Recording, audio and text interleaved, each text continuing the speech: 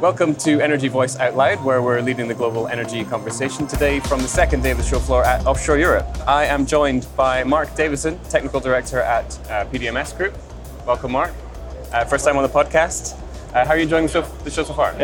Firstly, it's great to have the industry back together again. It's been a unique and challenging set of circumstances over the last few years with the pandemic, the lockdown, the remote working and the endless Teams calls, but fantastic to eventually come together again as an industry and showcase the offshore energy sector. And it's also fitting that it's 50 years of offshore Europe this week as well.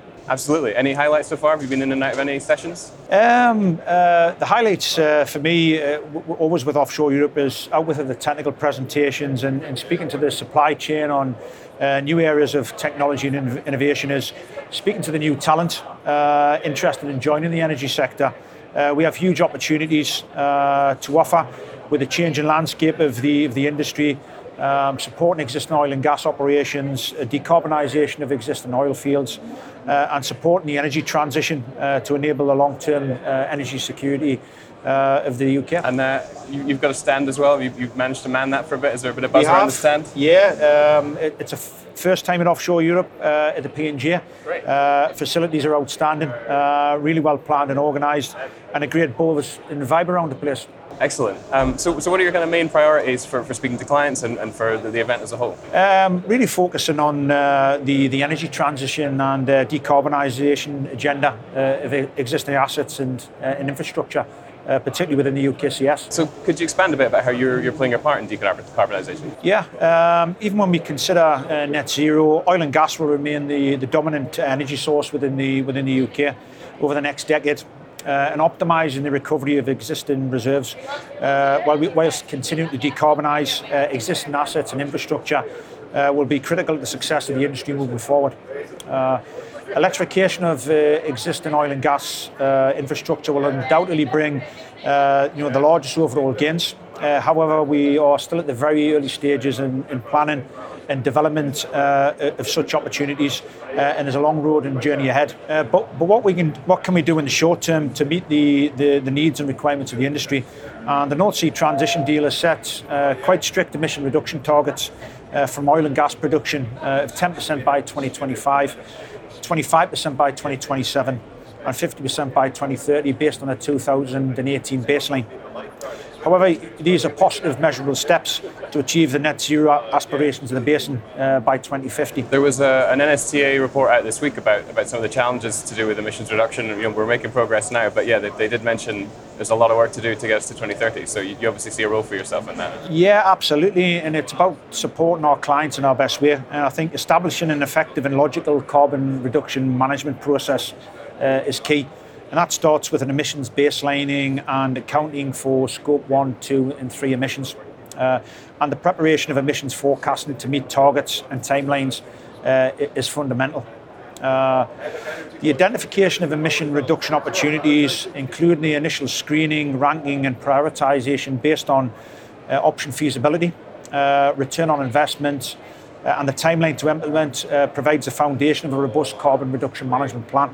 I think in the short term, the industry should focus on the incremental gains achieved through tactical emission reduction opportunities to achieve a positive carbon reduction policy well in advance of considering the major integrated energy schemes. To achieve this, effective collaboration within the supply chain will be essential in the long-term decarbonisation journey to identify new technologies and areas of innovation and ensuring the efficiency in project execution to minimise the impact to existing oil and gas operations. So we mentioned that it's still early stages. Are you seeing a decent amount of interest in kind of your services for electrification, and are clients kind of coming to you with those challenges? Yeah, I think we've got the knowledge and experience of an established oil and gas workforce, highly transferable skills. And we're creating value to our clients, and that brownfield knowledge and expertise that we've built up over 20 years and above, working in a very challenging sector, is continuing to add value to our customers and supporting them in that energy transition journey. Great. So I know another thing you're keen to talk about is the circular economy. So we're hearing a lot about it in sustainability of operations. What does that mean from your point of view? Well, considering the UKCS, we have a real opportunity with the existing oil and gas infrastructure to create a long-term energy hub involving offshore wind, CCUS, and hydrogen to achieve an overall carbon neutrality within the basin. As part of that, extending the life of existing assets will therefore be critical, and considering circular economy scenarios to ensure that we preserve the technical value of the infrastructure we already have in place within the UKCS and create the long-term benefits for the basin.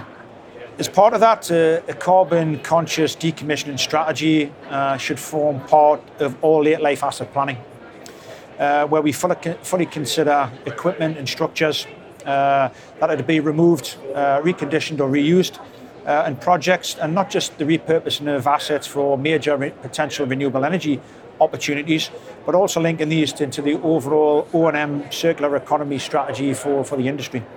Collaboration is going to play a key part in that, and to enable that fully integrated circular economy strategy, we need to unlock the opportunities within the wider supply chain, sharing knowledge and best practice to promote the long-term sustainability and overall carbon reduction policies within the industry.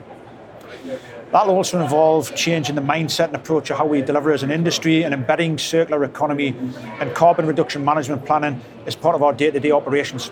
But also circular economy doesn't just involve the supply chain, it also extends to our people and the transfer of skill sets of an established and highly competent oil and gas workforce to accelerate low carbon development and alternative technology applications.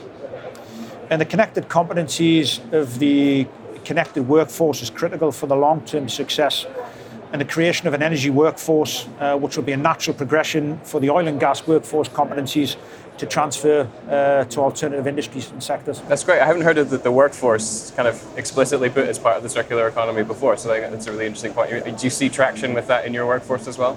Is there excitement about it? Yeah, absolutely. The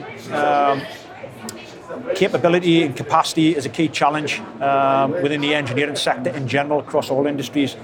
And the highly competent, experienced workforce that we've developed over 50 years of operations in the oil and gas sector has those highly transferable skills and the knowledge and experience, which is going to be absolutely fundamental to support the energy transition journey long term. Excellent. So one final thing, I know we've heard a lot from the sessions already, a lot from ministers speaking and from some of the economists around energy security. I know that's very important to PD&MS as well. What are you doing around that? I think the UK in general is heavily reliant on oil and gas imports, and new investments are needed to support UK production, but the reliance on imports will continue to grow. The UK offshore sector has been very resilient and helped to protect the UK from these energy supply shocks, which has been exacerbated by the Russian-Ukraine conflict, which has created an energy crisis in the UK and within wider Europe. And we must continue to support UK oil and gas production as it is reliable and produced cleanly, and the focus on minimising imports, which is a much higher emissions profile than UK production. The long-term energy security strategy for the UKCS will shift from the legacy maximising economic recovery to maximising the energy potential of the basin, with offshore energy production becoming one of the UK's largest and most important industrial sectors, both now within the future. I would also add that the offshore energy industry in the UK, as well as bringing future energy security and a platform for emissions reduction, also brings a wealth of additional benefits to the country, including employment, fiscal contributions, industrial feedstocks, and wider industrial capabilities. And the UKCS has a rich ecosystem of companies involved in energy production, and harnessing the strength and knowledge and experience across the basin shall be fundamental in delivering that long-term energy security strategy. Great. Well, it sounds like PD&MS is really plugged into that ecosystem. So hopefully wishing you the best for the rest of the conference. Yeah. And a successful one this week. And great. And thanks for the time and the opportunity for the discussion. Absolutely. Great. Thanks for having me. Thanks. So join us for more podcasts live from the show floor at Offshore Europe for the rest of the week. I've been Andrew Dykes with Energy Voice Out Loud, and thanks for listening.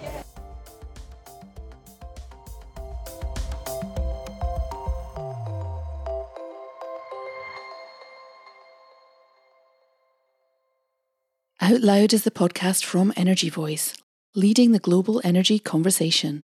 Bookmark and subscribe to energyvoice.com, sign up to our newsletter, and follow us on LinkedIn and Twitter for expert analysis and insight right across the energy sector.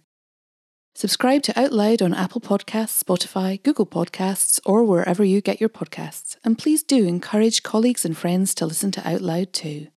If you've enjoyed it, leaving a rating or review, especially on Apple Podcasts, helps others discover it too. Thank you.